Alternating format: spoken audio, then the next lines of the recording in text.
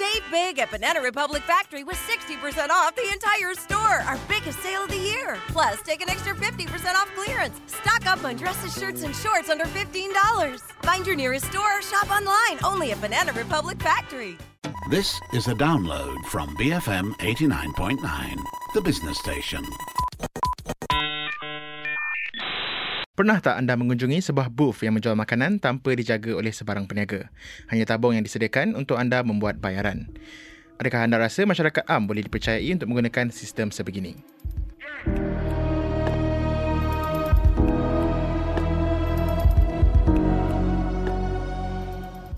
Selamat datang ke Bila Larut Malam, rancangan yang membincangkan fenomena budaya moden. Saya Hanif Baharudin. Malam ini saya dan Azif Azuddin akan membincangkan honor system dalam masyarakat. Anda boleh berinteraksi dengan kami melalui Twitter di @BFM Radio sekiranya anda mempunyai sebarang pandangan yang anda ingin kongsikan bersama kami. Anda juga boleh like page kami di Facebook, cari BFM Bicara untuk mendapatkan perkembangan terkini daripada kami.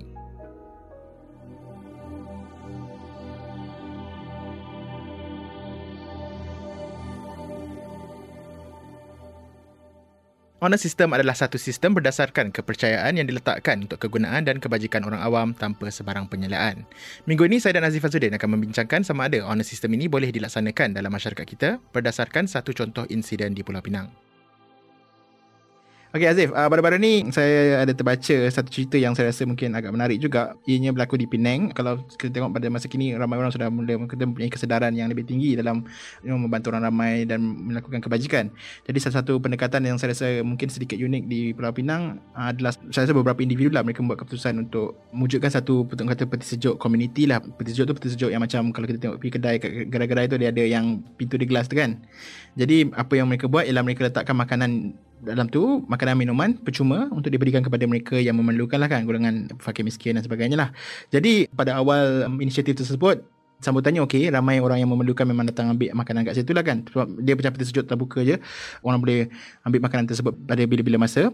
Tetapi pada satu masa tiba-tiba mereka mematikan, berlaku situasi di mana ada orang yang datang bawa beg, ambil semua makanan sekali arung lah semua, betul terus bawa balik kan. Jadi macam makanan cepat hilang. Betul ada orang yang datang setiap jam untuk memastikan tengok ada makanan yang ditambah ke tidak dan sebagainya. Jadi mereka yang menguruskan peti sejuk tu mengambil keputusan untuk okay, mungkin kita kena kunci peti sejuk tu, dan sekiranya mereka yang memerlukan betul-betul nak ambil makanan dalam tu, mereka kena gunakan kata kunci lah kan untuk ambil makanan tu. Okay, bila dah buat sistem macam tu, tiba-tiba satu hari tu peti sejuk tu dipecahkan dan orang mengambil makanan dalam tersebut. Jadi yang menganjurkan benda ni cakap okay lah, kalau macam ni perangai manusia, mungkin kita akan hentikan sistem ni buat sementara waktu lah kan. Dan mungkin kalau nak cakap pasal, kita tak nak komen sangat pasal isu tersebut, tapi apa yang mungkin saya ingin bangkitkan dalam perbincangan kita malam ni adalah mungkin tentang inisiatif sebegini lah kan. Dan sama ada kita, masyarakat Malaysia ataupun masyarakat kita lah secara amnya, tak kisah, bukan hanya Malaysia lah kan, bersedia untuk orang kata an honest system di mana kita kena jujur lah. Pendekatan kita tu jujur dari segi macam okay, kalau makanan ni betul untuk orang yang memerlukan, kita akan ambil satu je untuk kita kan. Dan orang kata tidak memecahkan amanah yang ada dalam sistem tersebut lah kan. Ya betul.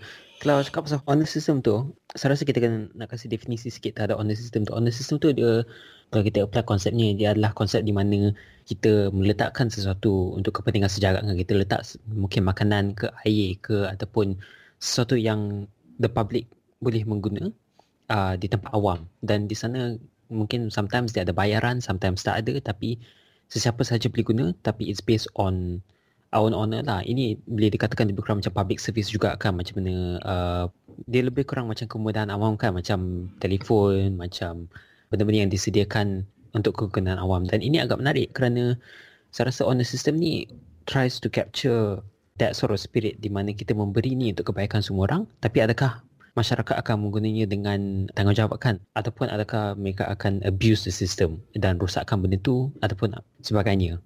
Dan berdasarkan contoh yang kita lihat di Pulau Pinang itu, nampaknya macam mungkin masyarakat masih belum bersedia untuk menggunakan pakai sistem sebeginilah kan, sistem honor system di mana mereka berlaku jujur dengan kemudahan yang disediakan lah kan.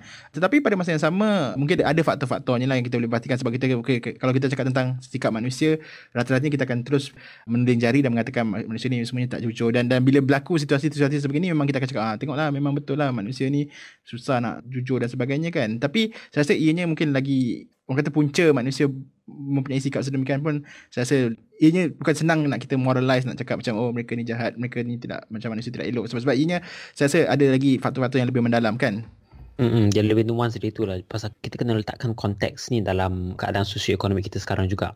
Kalau kita lihat keadaan sosioekonomik kita sekarang ataupun in general, kita ada perasaan di mana now is the time for survival, di mana we need something based on our position kan, position kita dalam hidup kita. Jadi macam maksudnya walaupun secara contohnya, walaupun saya seorang yang middle class, saya seorang yang boleh dikatakan berada, tapi saya juga dari segi ekonomik, saya juga sedang survive lah, quote unquote kan. Dan ini adalah bagi saya, if I want to put a sort of blanket statement, kita merasakan a sense of entitlement. Dan ini bukan entitlement dari segi negatif, ini entitlement dari segi semua orang, tak kisah dari background mana, dari kelas sosioekonomik mana, ada salah satu perasaan di mana kita ada hak ataupun a sort of entitlement towards specific things in life based on our position lah, socially ataupun economically. Jadi maksudnya mereka yang mungkin dari kelas bawah ada a sense of entitlement towards specific things in life, dan saya yang berada mungkin dalam middle class juga ada perasaan entitlement towards specific things in life because of my position. And macam bagaimana kita memberi salah satu explanation ataupun justifikasi terhadap isu tersebut lah. Jadi kalau kita nak frame dalam konteks honor system, ataupun kita guna fridge tu sebagai example lah, fridge tu dikatakan memberi makanan kepada mereka yang memerlukan kan. Dan bagi saya juga boleh lihat diri saya sebagai seorang yang memerlukan benda yang berada dalam fridge itu. Fridge itu adalah untuk kepentingan komuniti. Saya adalah part of the community dan saya memerlukannya pada masa tersebut. Tapi mungkin pada orang yang memberi ataupun membuka fridge tu, definisi orang yang memerlukan adalah mungkin berbeza daripada perspektif yang saya berikan tadi. Selain daripada itu, saya rasa ia juga berbalik kepada sikap individualistik masyarakat. Saya tak nak guna perkataan pentingkan diri sendiri lah, tapi ia lebih kepada mungkin sikap survivability dan macam at the end of the day, kita kena orang kata jaga diri kita, ataupun mungkin kalau paling jauh pun mungkin keluarga kita kan. Jadi kadang-kadang mereka yang mungkin tamak sedikit tu, mungkin mereka rasa macam okay, memang dah disediakan orang kata makanan percuma untuk semua orang ambil, tapi disebabkan saya tak mampu, saya nak ambil makanan ni bukan hanya untuk saya tapi untuk keluarga saya ataupun kawan-kawan saya. Jadi mereka rasa macam okay, dan because memang ini disasarkan kepada saya rasa saya dah hak kan. Cuma nak kata tamak, semata-mata tamak tak boleh lah juga kan, sebab ianya sifat yang dikatakan tamak itu sebenarnya datang jauh dalam orang kata sifat survival kan. Ya, betul. Dan saya nak bawa balik mungkin perbincangan ni kepada honor system yang saya naikkan tadi. Hanif ingat tak dulu bila kita kat universiti, honor system digunakan tapi di dalam konteks di mana mereka menyediakan salah satu booth di mana dia memberi makanan dan minuman bukan secara percuma, tapi dia ada satu kotak ni yang di mana kita boleh masukkan RM1, RM2 based on the price of the item lah.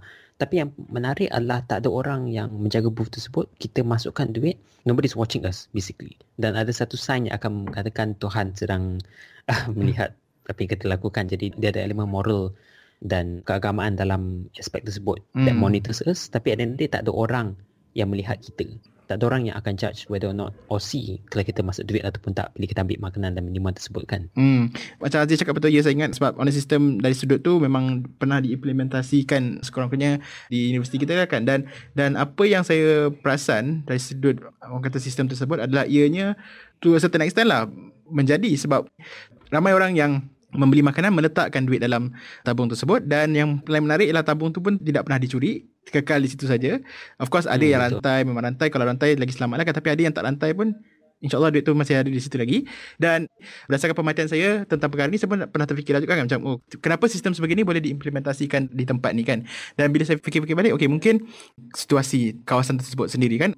Jadi sistem tersebut diletakkan di universiti, di mana mungkin kebanyakan orang yang ada di situ adalah orang yang mungkin lebih terpelajar dan mungkin mempunyai, orang kata, tahap moral yang lebih tinggi lah. Jadi that's why sistem tu saya rasa berjaya. Nak kata berjaya 100% taklah, mungkin adik saya dengar komplain yang orang yang meniaga tu pun mungkin tak dapat duit pulangan yang secukupnya lah kan. Tapi at least it's not like macam memang rugi terus ataupun tak ada orang bayar langsung kan. Orang ada bayar duit dan saya rasa pulangan mungkin dalam 80-90% kan. Jadi balik kepada point saya tu ialah macam bila kita letakkan sistem sebegini di satu tempat yang mungkin saya rasa sesuai dari segi mungkin orang-orang di sana boleh dipercayai to a certain extent sebabkan oleh keadaan orang-orang di sana sendiri, saya rasa ianya mungkin boleh. Tapi bila kita luaskan lagi skop tempat di mana kita implement sistem sebegini, mungkin ianya akan lebih susah lah, sebab ada elemen yang orang kata lebih rawak yang kita tidak boleh jangkakan kan. Ya, betul. Pasal kalau kita tengok ekosistem universiti yang Hanif katakan tadi, sample size-nya, kalau nak guna term saintifik ya, sample size-nya lebih konsisten, di mana mungkin kebanyakan Ya betul, kebanyakan pelajar datang daripada background yang berlainan, tapi apabila mereka masuk universiti, mereka berada dalam tahap sosioekonomi yang lebih kurang sama. Mereka yang ada duit, mereka yang mungkin ada sustenance yang fix lah lebih kurang dalam sebulan kan, biarpun daripada duit PT ke, daripada duit yang mereka dapat dari bapa mereka ke untuk sustain themselves for a month. Tapi mereka berada pada tahap sosioekonomik, at least in that system, yang lebih kurang sama pada masa tersebut. Jadi they are governed by rules which are more consistent. Tapi apabila kita membawa ini kepada mungkin landscape yang lebih besar, iaitu di keadaan awam kan, yang kita macam katakan tadi, sampel kita mungkin lebih erratic. Maksudnya ada mereka yang mungkin tak ada duit, mereka yang mungkin betul-betul fakir miskin, yang tak ada economic resources, mereka yang ada duit, mereka yang berada, mereka yang tidak. Dan ini membuatkan the test of the honor system lebih challenging kan, pasal apabila kita ada keperluan yang berbeza, adakah kita akan juga react dengan cara yang sama kan? Jadi mungkin mereka yang berada pun akan ada this sense of need towards something that is free kan. Pasal apa yang menarik pasal this whole honor system adalah, one is that there's nobody that governs or monitors it. It is based entirely on kebaikan diri kita dan altruism. Ataupun lebih simplifiednya adalah di mana kita berfikir tentang orang lain sebelum diri kita. Dan ini saya rasanya is the basis of the honor system, is that do we need it enough so that we deprive another person's need of it as well kan. Ia adalah persoalan yang agak moral lah ataupun ethical bagi saya. Ya, dan tu adalah situasi yang menarik lah. Okay, cuba kata, kalau kita bayangkanlah kan, sebab kita gunakan universiti sebagai contoh yang memang kita dah lalui dan kita dah lihat sendiri. Tapi kalau katakanlah, adakah ianya terhad hanya kepada mungkin jenis golongan orang yang berada dalam kawasan tersebut, ataupun adakah ianya berdasarkan size? Sebab kalau katakan kita letakkan sistem tersebut dalam sebuah institusi seperti office katakan, adakah kita akan mendapat orang kata keputusan yang lebih kurang sama berbanding dengan mungkin letakkannya di universiti? Bagi saya, kalau kita tengok bezanya universiti dengan pejabat, saya rasa dalam term sample size mereka lebih kurang sama juga in terms of a control test, di mana mereka yang berada dalam pejabat biasanya lah akan datang daripada background sosioekonomi yang sama. Tapi apa yang governs them and the honor system is the idea yang mereka ada komuniti yang kecil. Jadi biasanya yang menarik pasal benda dengan komuniti kecil, mereka adalah lebih, orang kata the social network ataupun social relationship antara mereka lebih ketat dan kecil kan. Which means they govern each other more. Kalau kita lihat dalam perspektif social theory lah, they govern each other more. Which means mereka lebih terikat dengan the social rules dan mungkin mereka tak akan break those rules. So maksudnya kalau kita tengok honor system ni, kemungkinan mereka tak akan mengambil benda tersebut kalau mereka tak membutuhkan, kerana mereka tahu yang it is the unsaid rule of the community that governs them. Tapi kalau kita lihat dalam aspek yang lebih besar, kita letak ni dalam tempat awam, the social rules are a bit more erratic. Because kita ada lebih banyak orang yang kita kena faktorkan. Jadi kalau kita bandingkan pejabat, universiti dan tempat awam, the larger your sample size, the more difficult it is to control lah basically kan. There's the social relations and the bagaimana setiap orang monitor satu sama lain. Okay, bercakap pasal aspek tu, apakah orang kata peranan moral dalam situasi ini dari segi, maksud saya adalah, adakah mereka yang rasa mereka ingin mengikut honor system ini melakukannya berdasarkan orang kata tanggungjawab moral mereka sendiri secara peribadi, ataupun tekanan persekitaran yang menyebabkan mereka rasa okay, saya semua orang bayar, saya pun nak bayar juga? Menarik, soalan yang agak menarik, pasal saya rasa dia adalah lebih kurang ada elemen kedua-duanya lah. Pasal kalau kita lihat honor system yang berada dalam universiti kita, ingat tahu dia ada signage yang mengatakan Tuhan melihat kamu. Dan ini agak menarik kerana mereka menggunakan elemen yang moral untuk impose a sort of rule. Jadi mereka mengingatkan kita yang Tuhan lihat kita, it's trying to appeal to our moral sense untuk tidak mencuri lah basically, ataupun memberi duit kan bila kita ambil kan, to keep us honest. Tapi kalau kita lihat aspek yang lebih besar ataupun aspek yang lain yang mungkin tak menggunakan agama sebagai satu elemen, saya rasa ini terikat kepada this monitoring mohon adalah, lebih kurang saya nak kata adalah upbringing.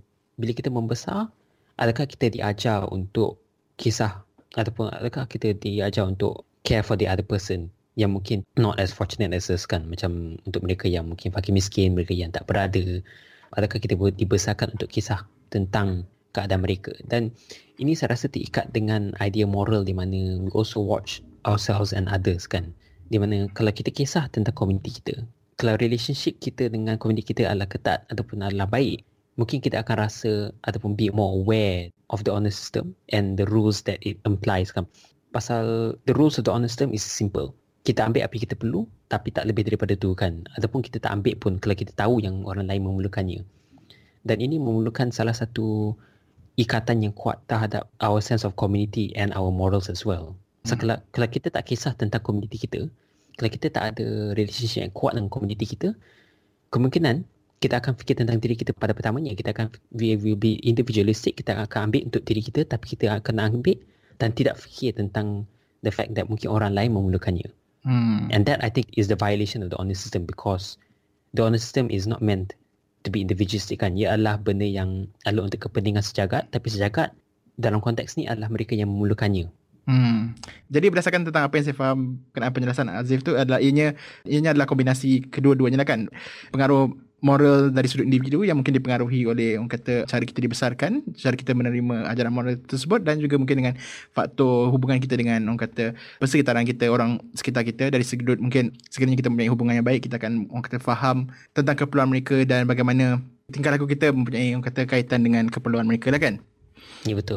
Okay, jadi sebagai satu kesimpulan, soalan terakhir yang saya ingin tanya Azif ialah, kita dah lihat contoh di mana honor system boleh dijalankan dengan mungkin berjaya, dan kita ada lihat contoh yang mungkin ianya jalankan tidak berjaya. Soalan saya adalah, adakah ianya mempunyai masa depan, terutamanya bagi tempat yang tidak berjaya lah kan? Bolehkah tempat yang mempunyai masalah menjalankan honor system ini boleh menjalankan honor system ini dengan jayanya? Saya rasa honor system ni dia terikat sangat dengan aspirasi kita sebagai satu komuniti, dan kalau komuniti itu berada dalam salah satu condition socio-ekonomi yang baik, saya rasa honor system ni boleh saya rasa dilakukan ataupun boleh dilaksanakan dengan baik lah. Tapi kalau honor system ni dilakukan ataupun dikendalikan dalam keadaan socio-ekonomi yang mungkin tak sebaik mana, dan everyone becomes more individualistic because they need to survive, dan mungkin honor system ni mungkin tak akan jalan lah dengan sebaiknya, dan ia agak terikat saya rasa dengan keadaan socio-ekonomi dan how individualistic or communal the society is at that point of time.